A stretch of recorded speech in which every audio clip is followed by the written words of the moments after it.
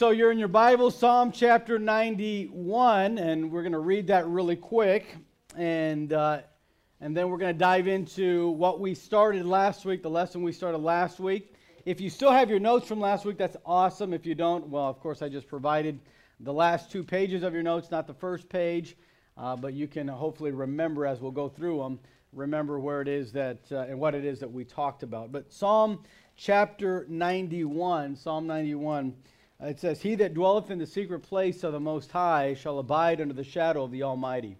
I will say of the Lord, He is my refuge and my fortress, my God, and Him will I trust. Surely He shall deliver thee from the snare of the fowler and from the noisome pestilence. He shall cover thee with His feathers, and under His wings shalt thou trust. His truth shall be thy shield and buckler. Thou shalt not be afraid for the terror by night, nor for the arrow that flieth by day, nor for the pestilence that walketh in darkness, nor for the destruction that wasteth at noonday. And then he says, 1,000 shall fall at thy side, and 10,000 at thy right hand, but it shall not come nigh thee. Only with thine eyes shalt thou behold and see the reward of the wicked.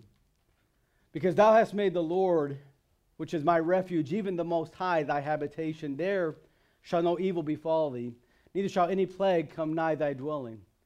He says, for He shall give His angels charge over thee, to keep thee in all thy ways. They shall bear thee up with their hands, lest thou dash thy foot against a stone. The psalmist writes, thou shalt tread upon the lion and adder, the young lion and the dragon shalt thou tread under foot. And then God makes an unbelievable statement. He says, because thou hast set thy love upon me, therefore will I deliver him. He said, I will raise him on high, or I'll place him on high, because he hath known my name. He said, he shall call upon me, and I will answer him. He says there at the end, I will deliver him, and I will honor him. With long life will I satisfy him, and I'll show him my salvation. You know, that psalm in Psalm 91, as the psalmist writes that, he really has a lot to talk about and teach us in that psalm about what we've been learning about the mistake zone. You know, in the mistake zone, much of what that psalm talks about is needed for us. When the psalmist said, you're going to be my guide, you're going to be the one that leads me through those times of difficulty, you're going to be the one that's going to be the light that I need to see clearly. Those times is when you really need to focus on God. And much of what we've been learning and much of the questions that you face in the mistake zone, you're going to need God to guide you. You're going to need God to help you through that time, and you're going to want God's favor in your life. God makes a promise. He says, if you put your love upon me, then when you go through a time of trouble, I'll be there. When you call upon me, I will answer you. You know, in Proverbs chapter 1, the Bible says that there are the foolish people that don't call upon God, that never look for God. And you know what? There does come a point in your life and in a person's life where he blocks out God so much, the Bible says you get a seared conscience. That means a conscience that doesn't feel anything.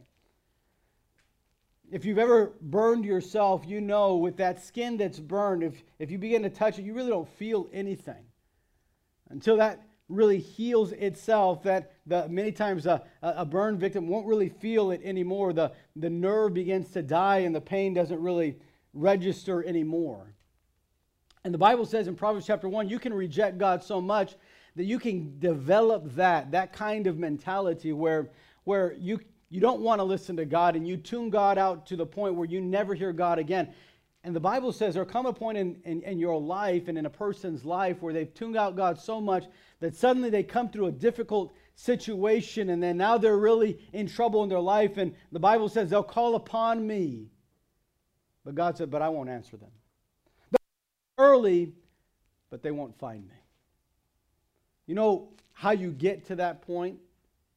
You get to that point when you ignore God in those important questions of your life. And suddenly the consequences of your decisions catch up to you, and suddenly you don't like those consequences. And suddenly you're like, my life, how did it get here? And I don't want to be here anymore. And though you might, with tears, regret the decisions that you have made, yet those consequences still linger and come after you. That's why in Ecclesiastes chapter 12, as we learned a few weeks ago, That's why the author writes, remember now thy Creator in the days of thy youth, before the evil days come nigh. So important for us to understand as we're going through this time in our life where mistakes can be made, and they're big mistakes, mistakes that have grave consequences for us. It's important to stop and ponder and say, man, am I seeking the Lord for this? Now, we started last week with some of the questions that we face while going through the mistake zone. In the heart of the mistake zone, we talked about it, and I'm just going to fly through the first few. What college will you go to? We said the college you go to determines your life course. It'll probably determine your life spouse. It will determine your friends. We said who you're going to date is another great question. Who you date will determine your testimony. Who you date will determine who you marry. We said another, and who you date will greatly impact the condition of your spiritual heart. So important. Who are you going to spend the rest of your life with? Who are you going to commit your life to in marriage? Then the third question, what will your first job be? We said your first job will determine God's true priority in your life. Your first job could help you trust God. Your first job will reveal your true spiritual character. It's not just, well, I'm just going to get a job to get a job, but you need to think about what job do I want to work at and what am I going to do in this job, because that job's going to reveal and do a lot in your life. Then we said, question 4, what will you drive? How will you buy a car? Because how you buy a car will reveal your intelligence. How you drive a car will reveal your maturity in your life. And how you care for a car reveals your character, what kind of character you have, what kind of discipline you have. And so we said those are very important questions to answer. And then we talked about the question of who will your friends be? Who will your friends be? We said who you will be, who your friends are determines you of how people are going to judge you. We said you will become like your friends. Who you hang out with will influence you. You might say, well, they don't really have that big of an influence on me. But the truth of the matter is, much of the time, they have a bigger influence than even you and I recognize. Sometimes our friends influence us on the way we're going to dress. They influence what we're going to watch on TV or on Netflix or on Hulu or anything on the internet. Sometimes your friends will influence you big time on what music you like. I can tell you when I was going through my teenage years and my friends, depending on what stage of life we were, what year it was, I can tell you the genre of music we liked. There was a time where, man, rock was the music that really attracted me. And then there was a time where country was really big for me. And then there was a time where R&B was someone there. And all these genres, and much of it was determined upon who I was hanging out with. What influences were going through my life at that time. And it's amazing how much influence your friends will have. That's why it's so important. You got to be careful. Who am I going to allow to influence me in my life? Your friends will influence every part of your life. Every part. It's amazing. I've seen young people that, you know, they would never buy a certain gadget or a certain thing, a certain T-shirt or anything. But once their friends get it, then it becomes cool. Then suddenly you want it. That's how trends start. I know you're familiar with trends. If you have any type of consciousness of social media, that's how it all begins. Remember there was this thing that went viral a few years ago, the ice bucket challenge or something like that. Somebody had a crazy idea of, hey, I'm going to do that, and we're going to raise awareness for whatever cause. And suddenly it just starts going around, and it goes what we know as today as going viral, and all these hits, and all these people start watching what's going on there, and it begins to influence them. Most people would never just get a bucket of ice and pour it on themselves. But if it's going to wear awareness for a cause, or if it's going to do something that they feel is going to be a big thing, then they'll do it. And you know, when you get friends around you, there's certain things that you probably wouldn't do on your own, but if you allow them to influence you, you'll begin to do them. And by the way, it's not always all negative. I'm so thankful to see some of you guys that on Sundays, sometimes I'll see one or two start helping out, moving chairs, and it ain't long before some of you go, oh, what are y'all doing? Oh, I can help. We've never had a whole lot of trouble here at our church to get chairs. I've never had a whole lot of trouble to get chairs put up or taken down. Even on our graduation Sunday on June 2nd, man, a lot of you, even if you didn't have family that was graduating, a lot of you were helping and cleaning and doing all that stuff.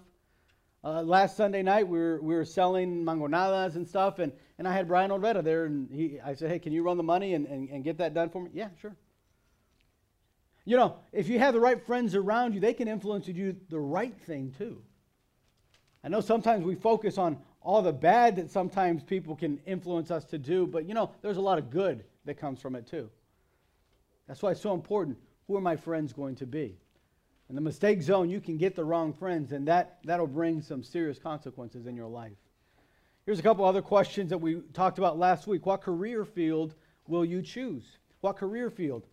The question is not what do you want to do. The question is, what did God create you to do? And we said this, God's purpose is the only thing that will truly make you happy.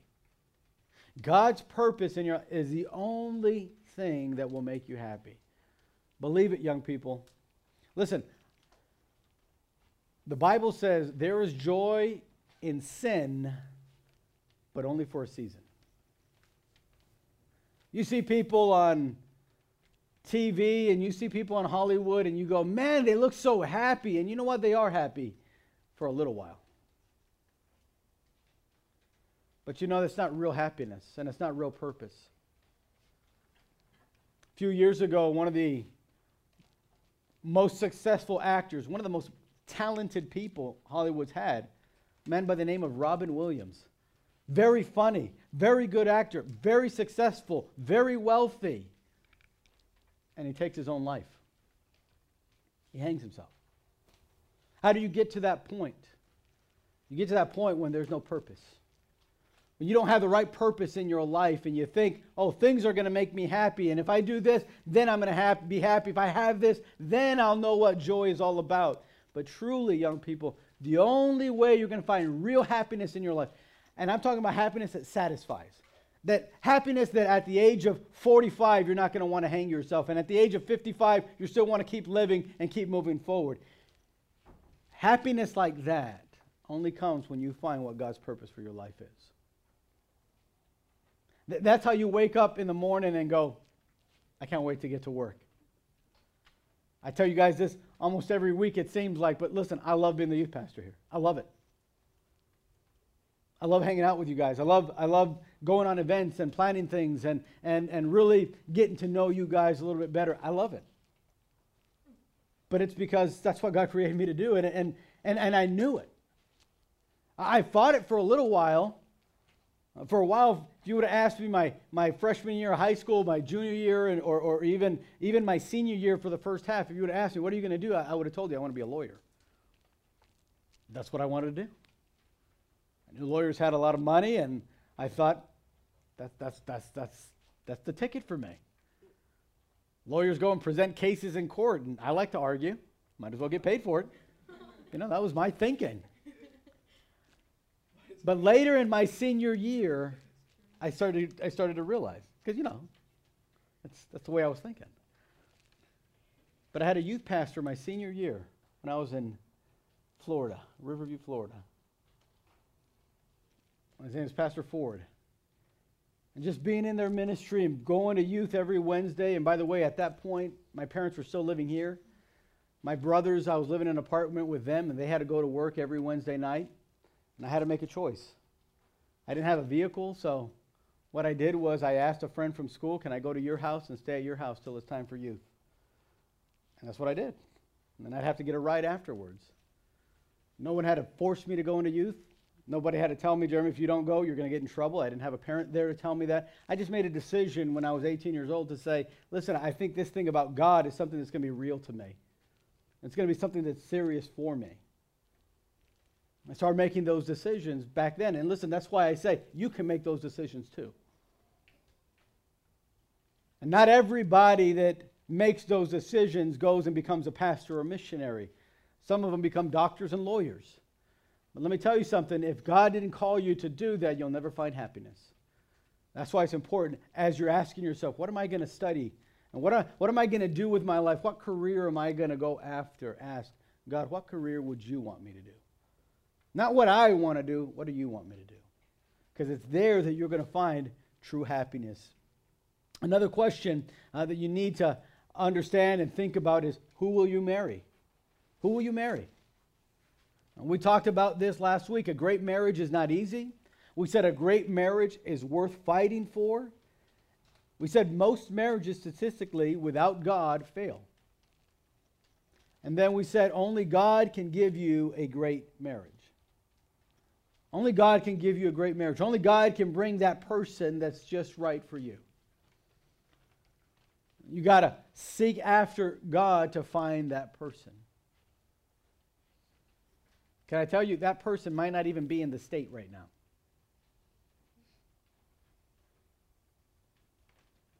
In fact, I was in Texas. I went to Florida for my senior year of high school, met a girl there my senior year. I thought, man, she's probably the one. We dated for about a year and a half, and I thought this is the girl God has for me. And yet, the girl that God had for me was in San Diego, California. I didn't even know her. Never even met her. I was 19 years old, still hadn't met the person that God had for me. But I'm so thankful that during those years, I was able to start praying, God, anybody that you have for me, God, just lead me to that right person. It makes all the difference between a happy marriage and one not so happy. And then another great question, where will you locate in your career? Where is it going to take you? This will determine where you're going to live. This will determine where your family grows up. This will determine your entire spiritual future of your family. So it's so important to think about, hey, where am I going to be located in my career? Some of our college students right now are going through that. Victor Carrion is up near Houston area right now for his job. You know, he just got married just a few months ago. And sometimes that happens. And he asked me, he said, Pastor, would you just pray for me? I don't know if this is where God is ultimately going to want me to be, but he said, I'm praying that God will open up some jobs back here in the valley because this is where I want to be.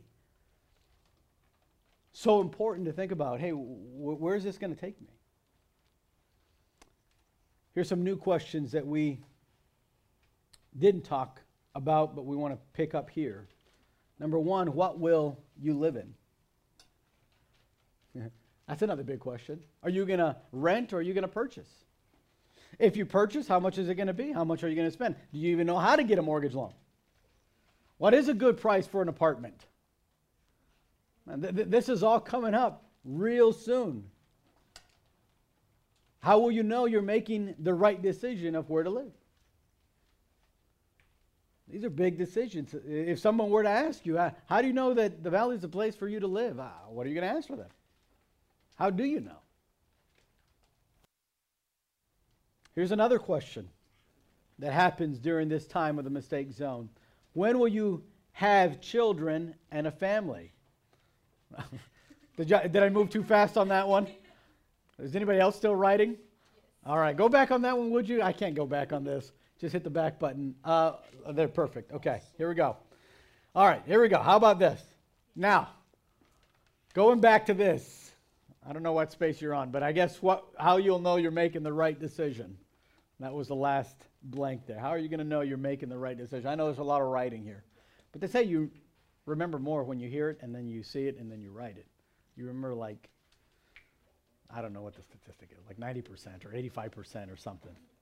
If you believe that stuff. It may not work. I don't know. But here's the next question. Now that everybody hopefully is done writing on that one, when will you have children and a family? When are you going to have that? Are you going to have it by age 23, by age 24? Are you going to be married by then? Are you going to when you get married, are you going to have children right away? I mean, these are really, really big questions. When are you going to have kids? How many are you going to have? You know? I don't know. 4? Somebody said 4? That's a lot of kids. That's a good number. I'm one of 4. You see how good the 4th one comes out. You want to get to number 4, okay? For sure you want to get to number 4. Where's Charlie? Charlie's that cap. He can't back me up on that. All right. How will you raise them? How are you going to raise your kids? When are you going to discipline? Let me just say something real quick for you future parents, okay? Let me tell you something. Before I had kids, let me tell you, I could come to church and I could look in those classrooms and I'd be like, that kid right over there, that guy needs a spanking. That one over there, man, I would whip his tail so fast. But then you have your own kids, and then you're like, man, should I spank him now? I don't even know. Listen, everything changes when you have your own kids.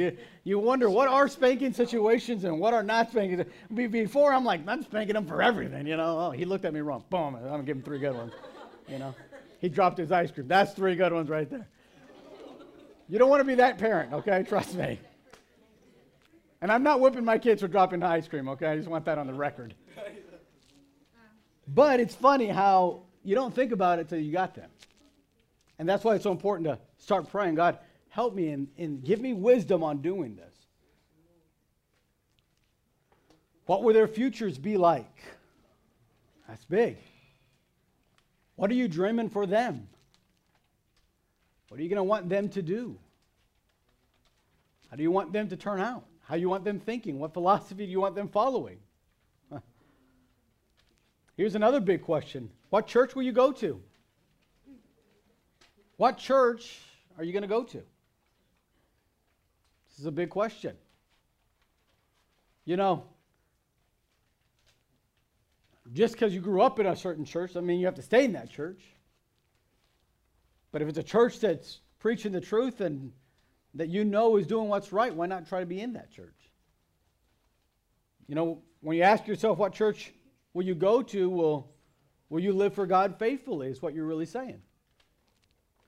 You're asking what kind of church will you attend? Will it be a church near you? Will it be a Baptist church? Will it be a church that stands on the principles of God's Word, or will it be one that's not standing on the truth of God's Word? And by the way, there are churches that don't stand on the truth of God's Word. There are churches that even today are ordinating or making pastors gay and lesbian people. That goes against what God's Word says. Are you going to look for a church that's just going to be easygoing, or are you going to look for a church that's going to challenge you in your Christian life? The church that you go to, it's going to lead your family to love God or to move from God. That's why it's important. Is this a church, the church I go to, is it going to be one that's going to teach my kids what they need to know and learn and grow, or is it not?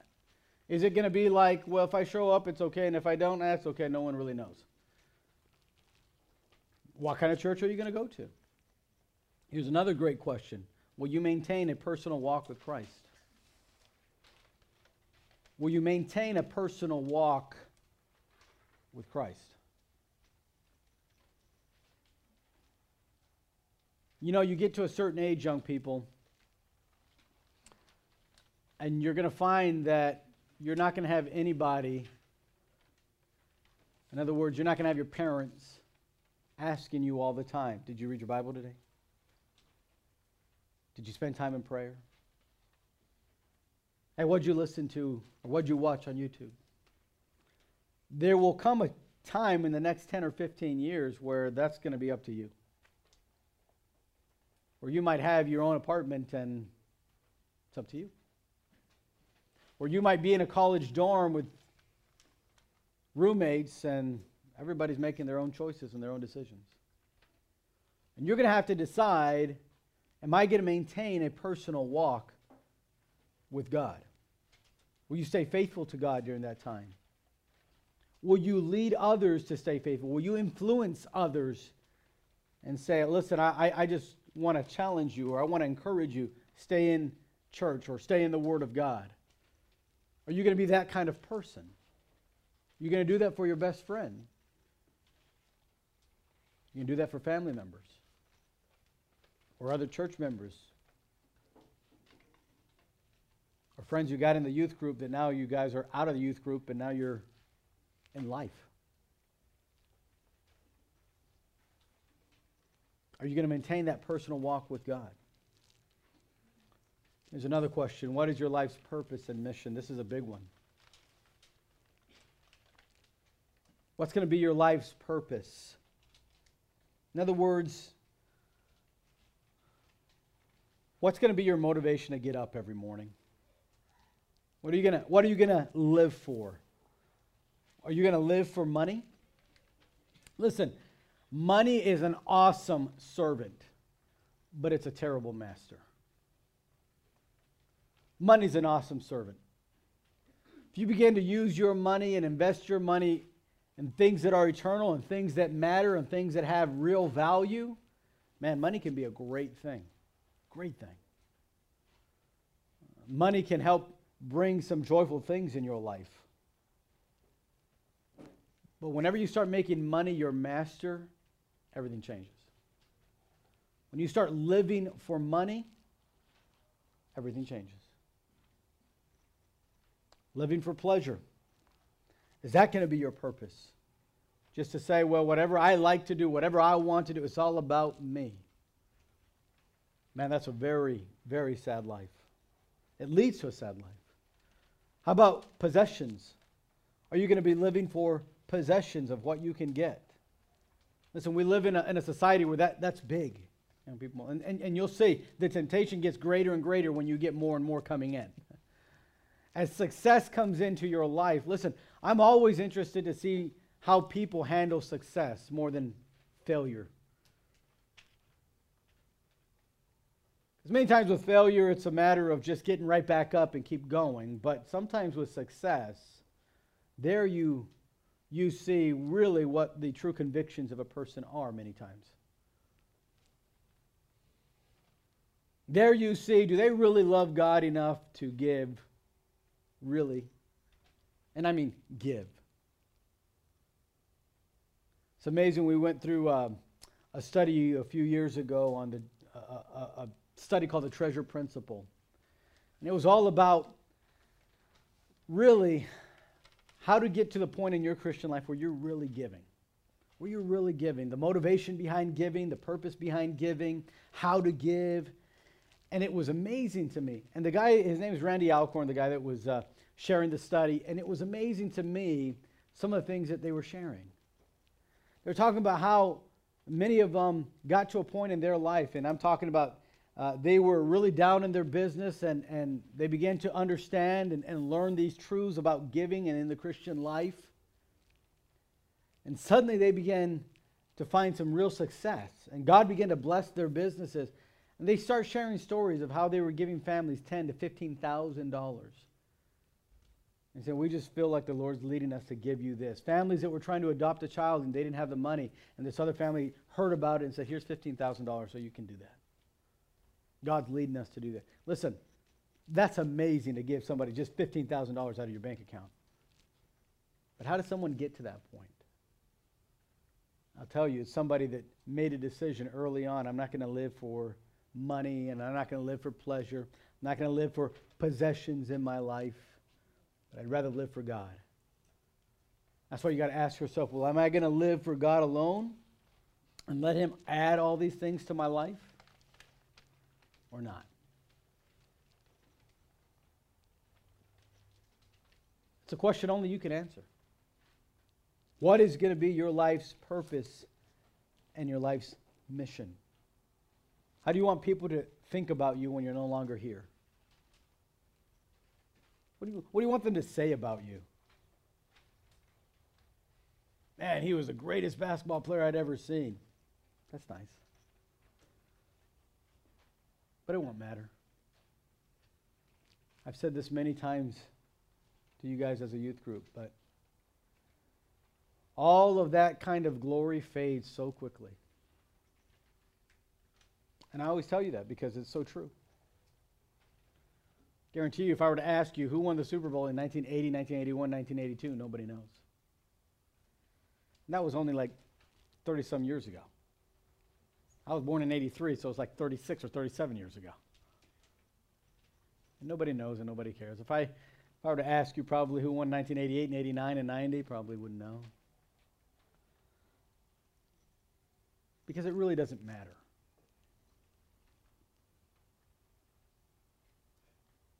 But so many people, that's what they live for. I've met a lot of these athletes. They sacrifice everything. They don't have a relationship with their kids. They usually get divorced from their wife. They're so miserable. Many of them are very bitter. And you go, why do you want to live that way? They sacrificed everything for a gain. Just so that when they get buried, somebody can say, oh, that was a great player.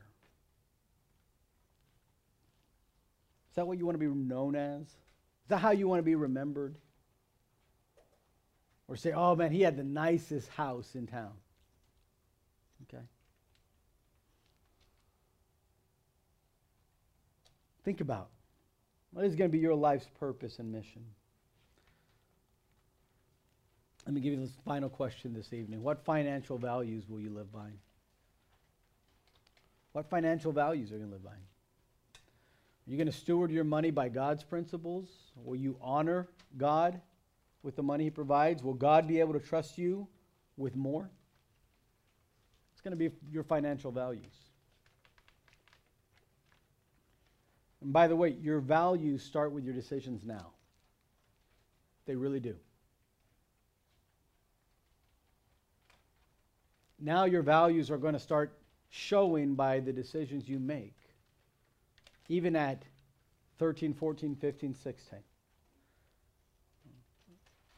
There might be others that look upon you and look at you guys and go, oh, you guys are you're just, young teenagers. What do you know? I'm sure many of them looked at Daniel like that from Babylon, but he knew quite a bit. The Bible says, but Daniel purposed in his heart not to defile himself with the king's meat. Daniel, even at 16, 17, and 18, knew the decisions I make now are going to affect me later. And in the time of his life when he could have made some serious mistakes, and a lot of the young people in Daniel's day did make some serious mistakes. They fell in that mistake zone so bad, but Daniel didn't. Daniel didn't. You say, why did Daniel not? Because the psalmist said, because thou hast made the Lord, which is my refuge, even the Most High, thy habitation. He says, there shall no evil befall you.